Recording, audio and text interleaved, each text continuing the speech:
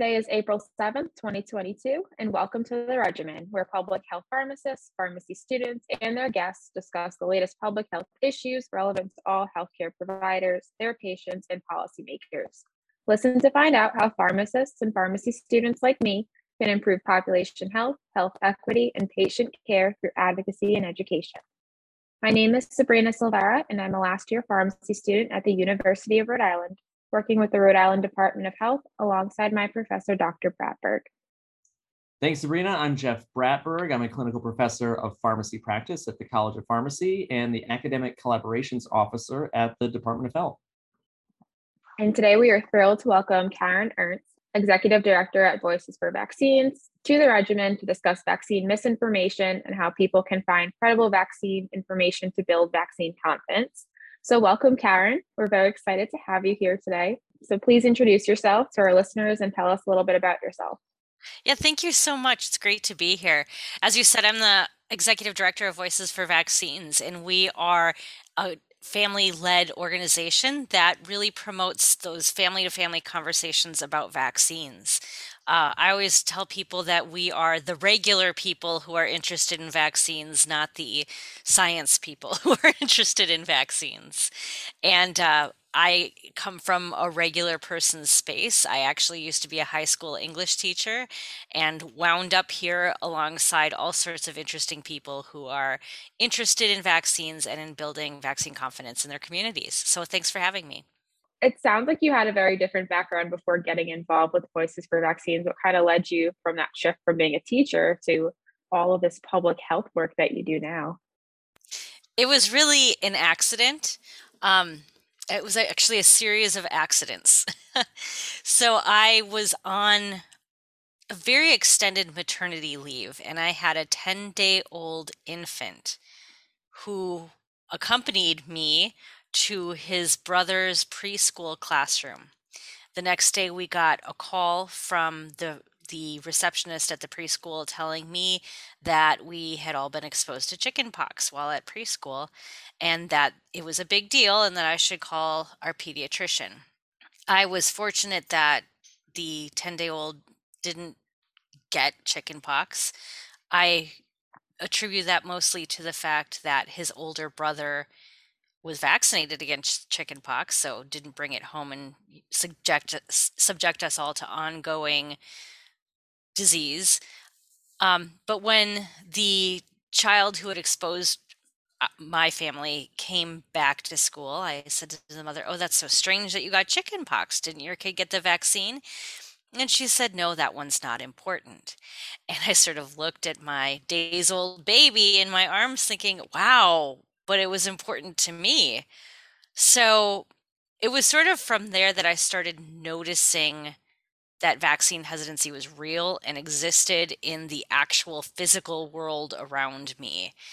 And at some point sort of fell down the rabbit hole, as it were, and ended up meeting Dr. Deborah Wexler, who was then the executive director of the Immunize Action Coalition. And she sort of brought me into Voices for Vaccines that way.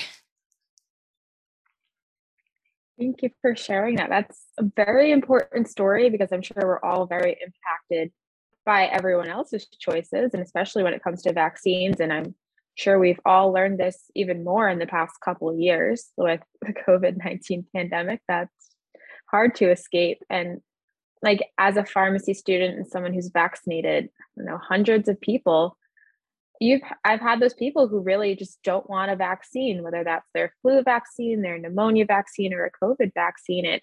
Sometimes it's hard to make that decision and hard to hear people spread something that isn't true. And like you said, like saying that one vaccine wasn't important, that was very important to you and your little infant. Like it's hard for people to, I think, outside the realm of just you and what you think is important versus what's important for public health. So it's a very interesting thing that kind of led you to Voices for Vaccines. So absolutely. Do I get to tell my chickenpox story? So yeah, of course. I have two stories here. It's a little unscripted here. So the first patient I ever saw as a pharmacy student on the inpatient service at the Mayo Clinic there in Minnesota, was a 20-year-old of chickenpox who died of their disease. And I was like, are you kidding me? This is a thing where people die. And that was interesting because a few years before, I worked in Greg Poland's vaccine research group, which is also at the Mayo Clinic. I'm sure, Karen, you know Greg, Dr. Poland. Someone I will never call Greg ever again, but Dr. Poland, working in his lab. And so I've always been sort of in science and promotion. And I remember I worked that the year the chickenpox vaccine was approved, my assignment was to talk about it. And we gave this talk to a bunch of people. And I talked about how great it was and how wonderful it was. And somebody stood up and said, isn't this killing people? Or isn't the vaccine worse? Isn't the disease something we all get? And why do we need a vaccine for it? So I remember in like my very, very early career, hearing, similar people, and then hearing Dr. Poland, who himself at that time was also surprised to hear, we just told you how great this was and better than the disease and how bad the disease was. What's going on? So it's really interesting. Yeah, it's one of those things that I think people really have a hard time grasping.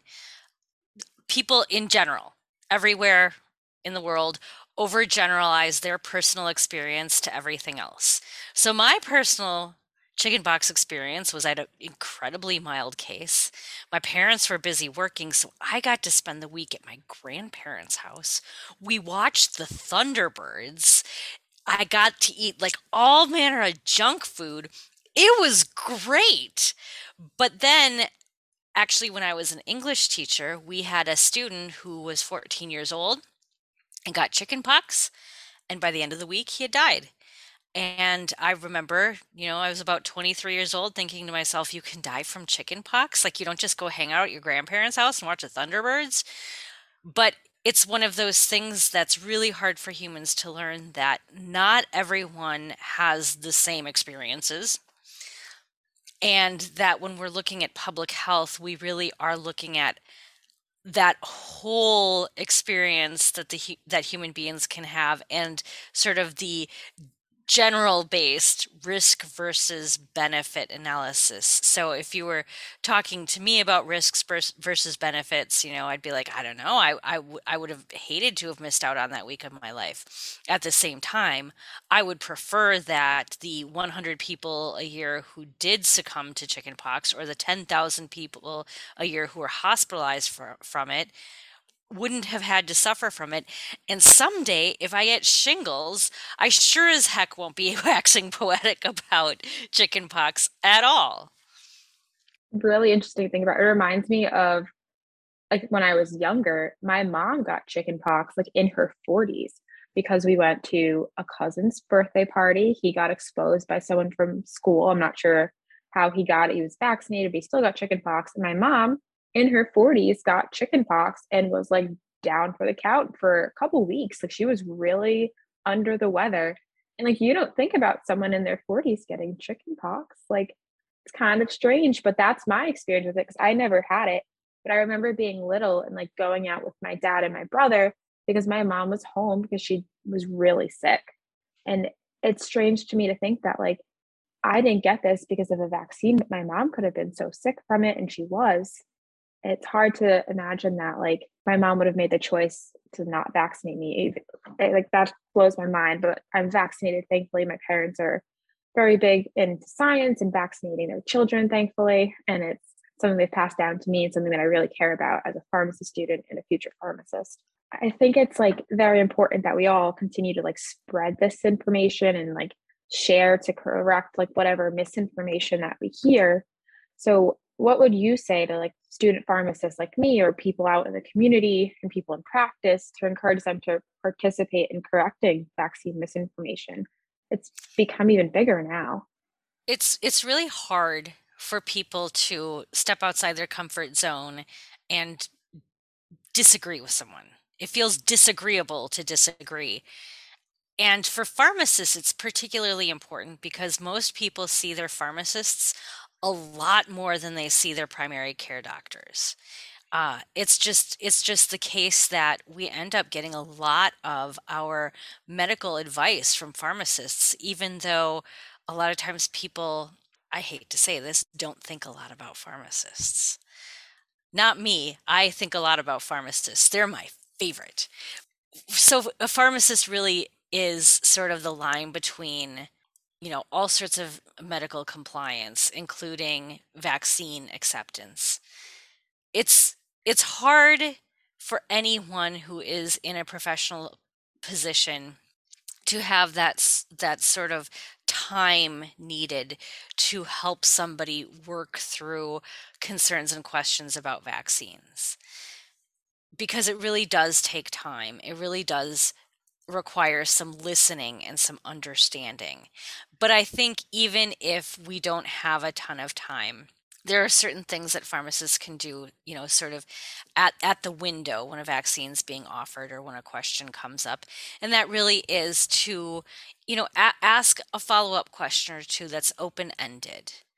Can you tell me more about that? Or, which side effects are you worried about? Those sorts of things.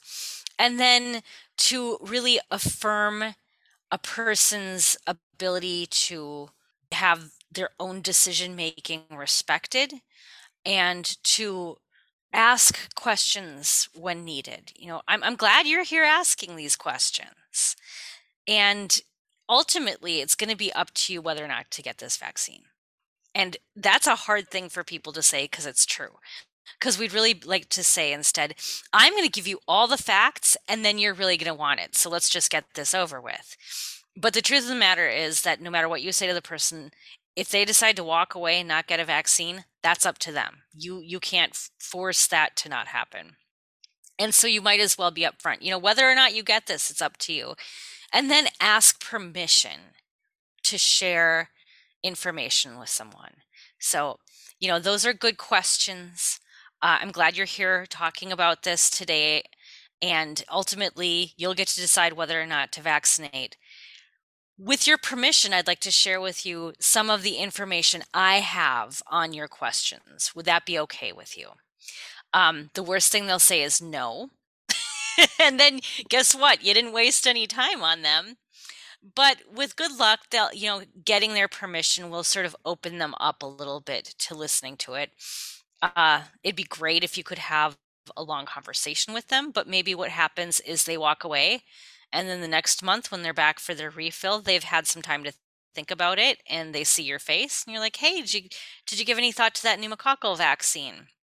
So that's something that can happen. The other thing I think that's important for pharmacists to do, which through this podcast you're already doing, is to be a little bit of a public voice. People, generally speaking, trust pharmacists. They're just there available to give you free information. It's so wonderful.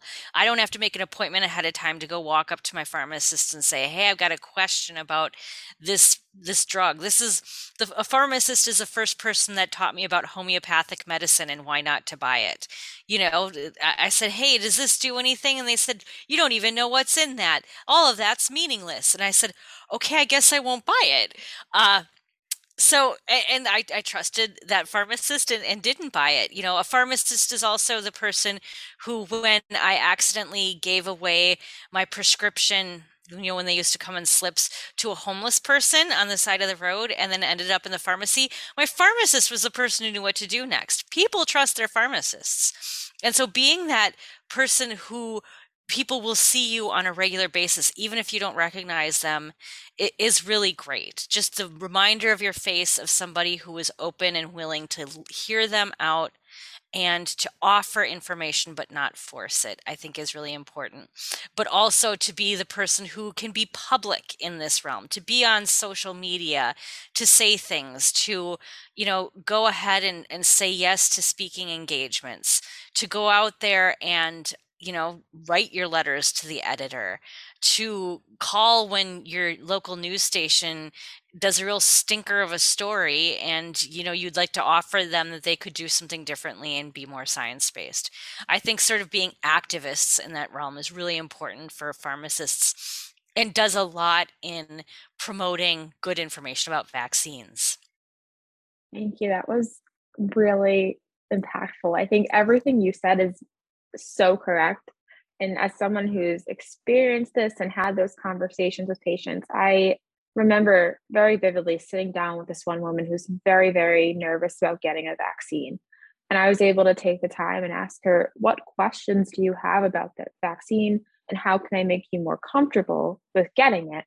And luckily, I work at a small community pharmacy, so I had the time to sit down and talk to her and kind of like ease her fears a little bit and make it a little easier for her to ask her questions and have someone as a resource there. And now every couple weeks when I see her coming in the pharmacy, I get a wave and a hello and how's your family doing? And it's really nice to build that relationship with your patients. And I think, like you said, with pharmacists being so accessible, we see our patients at least once a month, every couple months, and we see you more than your primary care physician or another doctor does. So it's really nice to have that relationship and like that rapport with people and be able to have those like personal conversations and then ask them, oh, what do you think about this vaccine? Or you're coming up on this one being due. How do you feel about that? And you can like schedule things ahead and kind of put that thought in their mind, like, oh, you're almost 50, you might be due for a shingles vaccine, and One kind thing of make those conversations. One recommendation I would give is that when you see that someone's due for a vaccine, don't ask them in an open-ended way for their opinion about it, right? Yeah. If they offer their opinion, then you can start asking questions. But if they're due for something, say, "Hey, look, you're due for a shingles vaccine. Are you ready to schedule that now?" Or, "I'm available. You want to do it now?" I've gotten more flu shots that way, and I'm a person who seeks out flu shots. Just the pharmacist saying, "Hey, you're here. You want to get a flu shot?" And it's like, sure, like, It's here I am. perfect. It's super Yeah. convenient. So you really want to make that positive recommendation where, hey, you're due for this. It's a good thing to do. Let's do it. Um, but you want to be careful that we're not opening up opinions, because once you say to someone, what do you think about getting this vaccine today? They're like, oh, I'm supposed to think something. I haven't thought about thinking something. Maybe I should go Google it. And then all hope can be lost right there. And yeah, that Googling and looking up everything online is kind of what spreads all of this misinformation we've been hearing about. And that's such a big buzzword right now, like misinformation. It's been in the news, it's been in the media, it's online. I'm sure people hear it almost every day. And with COVID being as big as it is, misinformation has been spreading like crazy. But misinformation has been something that's been around for a long time. And as people in healthcare and people like you who are activists and spreading positive information, we're doing our best to share all of this correct and credible information. Even though misinformation isn't a brand new thing, it's older than healthcare, I'm sure. But we're trying to do what we can to correct misinformation, and social media and Googling and WebMD and all of that. I'm not sure if I can say that on air, but if we can look at all of this and see that as, oh, it could be a negative thing, what kind of spin can we put on it to make it more positive and spread all of this accurate and trusted information to people who have these questions? Right. And when we're looking at misinformation, or even more daunting is disinformation. And I think people are really starting to notice disinformation around them with everything that's going on in Ukraine, especially right now. It's sort of easier to spot at the moment. It's not always easy to spot it. But when we're looking at the spread of misinformation, it can be very daunting to think, well, what can I do about this other than get into Twitter arguments with people all the time? And that's where I think it is important to have a plan for yourself, that it doesn't have to be an argument, that you can take the same principles you would take talking to somebody in person and extend those to an online conversation, that we can still be human beings with each other, even if there's the internet between us. And so we can still ask more questions to learn more about where a person's concerns lie. We can still affirm their rights to make their own decisions, and affirm the goodness of asking questions. And then we can get that permission to share what we know. even if we're on Twitter, even if we're on Facebook, those principles still hold, that when we treat people like human beings and we really interact with them in a way that can help ease their concerns, that's helpful. The problem, of course, we get into is a lot of times with algorithms, the way that they are online, that misinformation is primarily delivered to one group of people and credible information is delivered to a different group of people. And so we're not even operating by the same playbook at all. We're not even speaking the same language at all, unless you're someone like me who actually actively seeks out what sorts of misinformation is going around. I don't recommend that. It's, if you're getting paid to do it, it's fine. It's not a healthy part of a person's life. But that's why we could end up talking to somebody and what they're saying seems so far off base. It just doesn't even make sense to us. It's as though you're from different centuries speaking to each other. And I think that there are a number of ways that we really have to approach those sorts of scenarios. In particular, really affirming that people have the right to make their own choices disarms a lot of the us versus them dynamic that can come up. That, hey, I'm on your team, you get to make up your mind. Let's share with each other what we know. And also, You, I yeah, go want, ahead. I really relate this line of thinking and, respecting people, because I think that's what misinformation, or I think even more commonly disinformation, I see there's two qualities. There's the quality of, or it's almost no information. So it starts with, well, do we really know how many people died from a COVID-19 vaccine? Right. And it's like, you can't play a science-based argument. And then they're like, I'm gonna create, like, you had this, what I call a Winnie the Pooh statement, where you're like, I didn't even think about thinking. And so I think that I want to see what you think about how I perceive this, is that misinformation spreaders create this question of, I get all those emails that I'm sure you get from all these revealed, all these people, and their emails start with, do you feel tired today? And it's like, I do feel tired today. I have a solution for you, right? You're laughing because Hmm. the solution is, so it's this disinformation, but they create that space. I didn't think about, I have this problem. And Hmm. this is a classic, very successful marketing technique. So how do we appropriately listen to things that are sometimes disgusting, right? And get people on the same page. And I like your thought about, hey, we all care about people dying. Let's talk about how we prevent people dying. Sounds like we have different things, ways we think about it. What do you think about that, like creating the space and finding agreement? One thing I always tell people to start with doing is sort of be aware of the language that people use within their bubbles, right? So if we're talking about parental rights, if we're talking about freedom, if we're talking about mandates, and all of that being forced language, we're probably in a particular bubble. If we're talking about, greater good, and if we're talking about, helping each other out and these like soft feeling sorts of language, then we're probably in an entirely different bubble. And if I think it's really important to honestly like take a breath. And if you think about it, there's nothing inherently better or worse than any of those bubbles, except that the misinformation is being spread wickedly through some of them. And so I think what I always try to do is tell people to try to like pop the bubble by using bubble neutral language, right? Get outside the bubble. And that's why, ultimately you get to decide. It's your decision, it's your choice. Those are words I use instead of rights and freedom. Because it's different. I don't like the word mandate. I like to say, you know, as a condition of your employment, you might have to do this.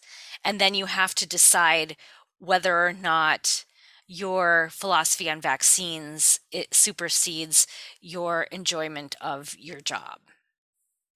So, that's sort of like getting outside of those. I think that a lot of time misinformation spreads. I don't think. I know that a lot of time misinformation spreads when people feel disempowered.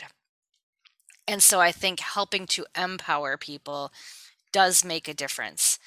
And and when people are empowered, and the other thing that we try to do at Voices for Vaccines is not just debunk misinformation, but to give people framework understandings of science. So if someone says to me, for example, I had a woman who started having joint pain, and she was connecting it to the vaccine. And I said, okay, well, I can reasonably understand why you're having joint pain. And I'll say too, this is a legitimately hesitant person who wants to be assuaged, who really wants to feel good about vaccines, but is having all sorts of doubts tossed at her from within her bubble. And so, I said, let's look at how the vaccine works. We talked about how when the vaccine goes into your arm, that it's delivered in a little globule. The mRNA goes to your cells and says, hey, cells, what do you think about like making some of these spike proteins? And what a lot of people don't realize is that when the vaccine is put in your arm, for people listening at home, I'm pointing to my arm, that it talks to those cells there. It's like, hey, deltoid muscle cells. And then the deltoid muscle cells, which of course are attached to your deltoid, make the spike proteins on the outside of those cells. We don't have spike proteins roaming about your body. We don't have, polyethylene glycol ping-ponging around everywhere. mRNA isn't like going nuts everywhere.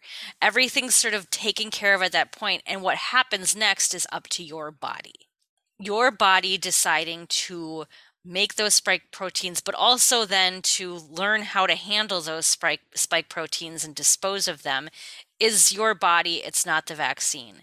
And so if we can give people that framework and say, so within that framework, what's your concern about the vaccine?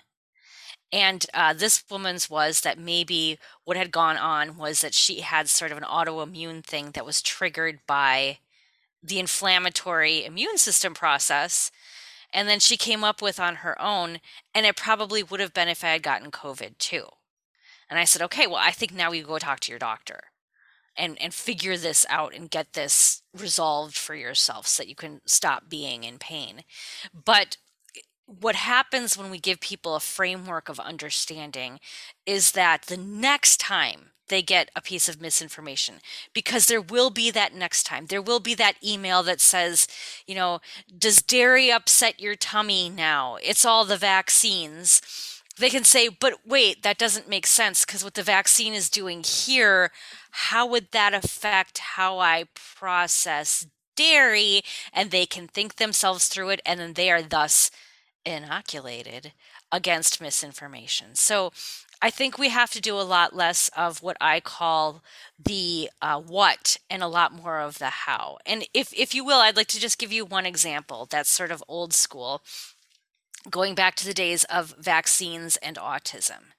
If you go to certain public health sites and look up vaccines and autism, they'll say vaccines don't cause autism. Here are the studies. Well, if you go to an anti-vaccine site and say to yourself, do vaccines cause autism? They'll say, they sure do. Here's 255 studies that we've found. And some of them they're really reaching. Some of them are bad studies. Some of them are just, they don't make sense. But there's a list of them. Now, if you're a regular person like me, the likelihood of you going through and reading even more than one of those studies is about 0%. So you're just looking at lists, competing lists, and honestly, the anti-vaccine list is longer. But if you go to someone and you say, do vaccines cause autism? And they say, well, what we know about autism right now is that it affects the front part of the brain where all of the cells are in place before a person's born.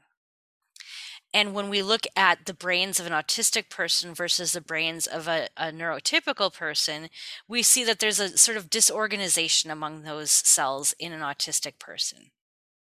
Those cells really can't get reorganized after birth. So what we know right now is that autism has strong genetic basis. And so when we're asking about vaccines, we have to think, how would a vaccine do that? And there isn't a really honest way of saying that a vaccine could do that after having that information. There are lots of dishonest ways, right? They say, oh, it's because the mother got a flu shot at when she was pregnant. And then we can go through and talk about, like, placenta and all that. But there's very little that can sway a person once they understand exactly how something works. And from my work with people who used to be very strident anti-vaxxers, it was that one thing that they knew couldn't be true, that didn't comport with science, that made them change their minds. Sorry, I went on for quite a while there. No, that's okay. That was a very excellent story. Like, it's the fear and the emotion of it all that really drive people to, like, find something that kind of reinforces what they heard and what they believe in. So if you're going to these anti-vax sites and you're like, there it is, it says so, it's the truth. But like, if someone's like, this proves it, like, this proves that, for example, vaccines cause autism, which we know they don't, but they found this study that reinforces their belief and makes them feel better, it really just kind of like escalates the situation where, like you said, Karen, if we can like sit down and explain, this is what happens, this happens before you're born, your brain is already forming before you even get a vaccine in your body, and it just makes more sense. So if you can like sit down and have that time to explain to someone what we know and what we know now with science, it makes them feel a lot more comfortable kind of shifting from maybe that like hesitant or unsure part of themselves to being more confident and more like in control of what they're thinking. And I think that people do react a lot to the fear and emotion of it all, especially with everything going on in the world now and what we've experienced in the past so many years, that your emotion drives you quite a bit. And sometimes it's hard to overcome that. But if you have someone supporting you and kind of guiding you and helping you understand your fear and kind of relate it, makes it a lot easier. Absolutely. And to go back to like the vaccine narrative, like a lot of people were very, very afraid of the vaccine. My parents never listened to me for medical advice. Absolutely never. I've been in pharmacy school. I'm in my 6th year. I can tell them everything I want. My sister's a nurse. She can tell my parents everything. And they don't quite understand any recommendation, or they're like, no, I'll just do this. I'll be fine. But when it came to the vaccine, it was nice to have my parents be like, oh, Sabrina, what do you think about this? How do you feel about this? Should I get a vaccine? Can you help me schedule an appointment? When am I eligible? It was nice to be a resource for my parents, who at first were honestly a little hesitant. They were like, well, I don't know anything about this vaccine. They're making it in like 6 months. What do we know? How can this be like working? This has to be like just some placebo or something. And like I was able to sit down and talk to my parents about it. I had a very well-timed elective with Dr. Bratberg about vaccines, where we learned everything we possibly could about COVID vaccines in a semester while they were developing it. So it was nice to be able to sit down and be that resource for my parents and like make them feel more confident in the vaccine, because they had never had any issues with vaccines in the past. I think it's just because it was new and scary and people don't like change. And we had a lot of changes in the past couple of years. So it's important to create that shift from like vaccine hesitancy to vaccine confidence. And I think that's something that you guys do very well at Voices for Vaccines. And it's really nice to see you put all this information out there to make people feel more confident about it. Yeah, thank you.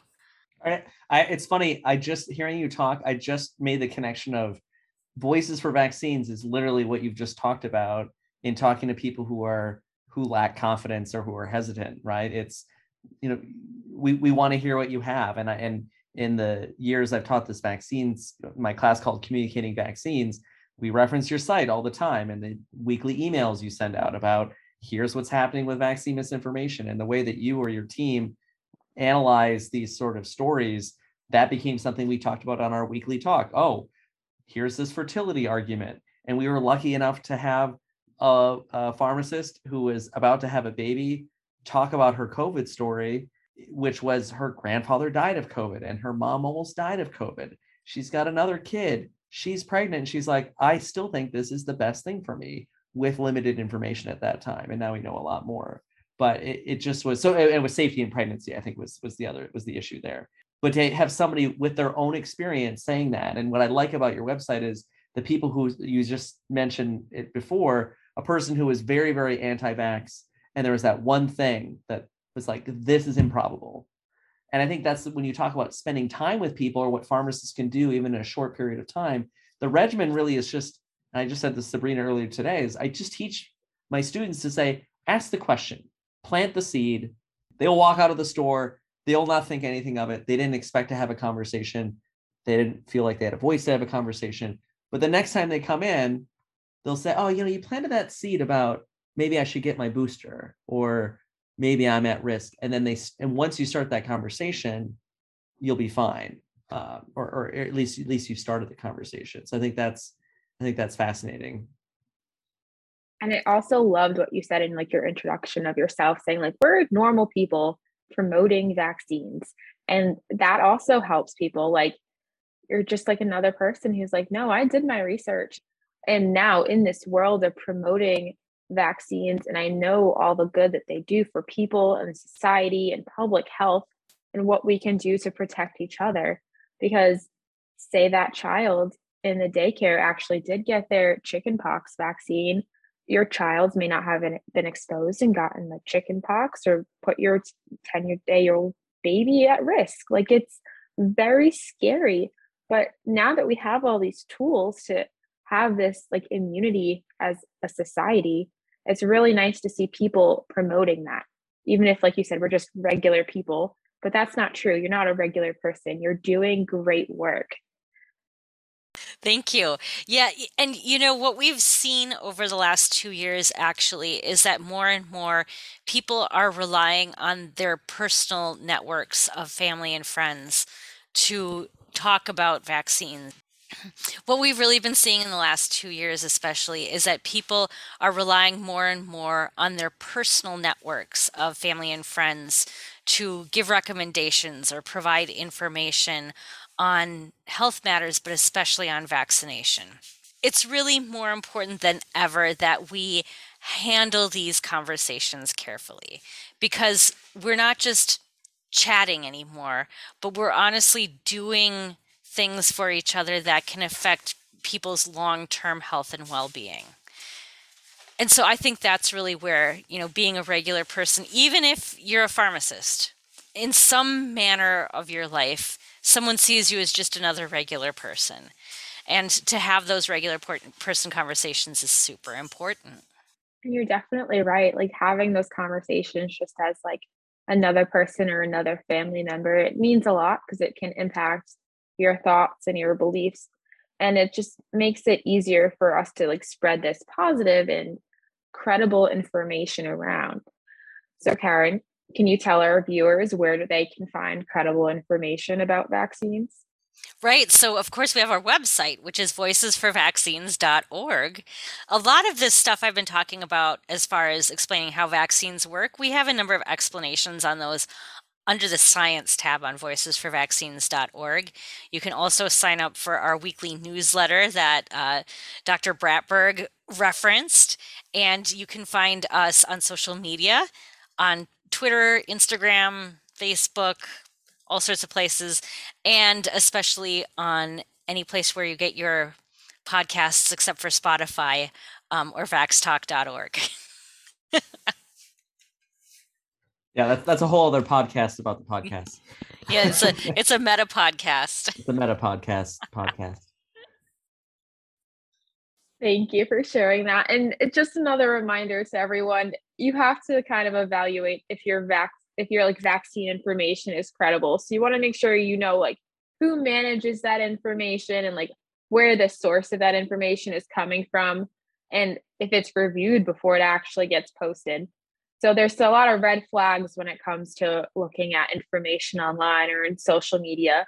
Like if you don't know who posted it, or if there's a conflict of interest, or if it's outdated or boasting some miracle cure, there's a lot of red flags that you can kind of pick up on and kind of look at if you're looking at information from an outside source or online or social media. And it's important to like kind of like look at everything as a whole before you're kind of judging that information. And it's important for everyone to realize that there is misinformation spread about, but what we can do as people, regular people, or people as a society is kind of use our best judgment and find what we can that is truthful and spread that information to our friends and family and everyone to make sure we're getting positive information about. So just to go over, the regimen for correcting vaccine misinformation includes pharmacists and people rebuilding trust in medicine and helping identify credible sources for vaccine information. We want to thank you all for listening today, and be sure to find us on Spotify, Apple Podcasts, Apple Music, and Google Podcasts here at the Regimen. And you can find out about new episodes every week at PharmD Pub Health on Twitter and Instagram. Thank you so much for joining us today, Karen. Thank you so much. It was a pleasure being here. Thank you. It's good to see you.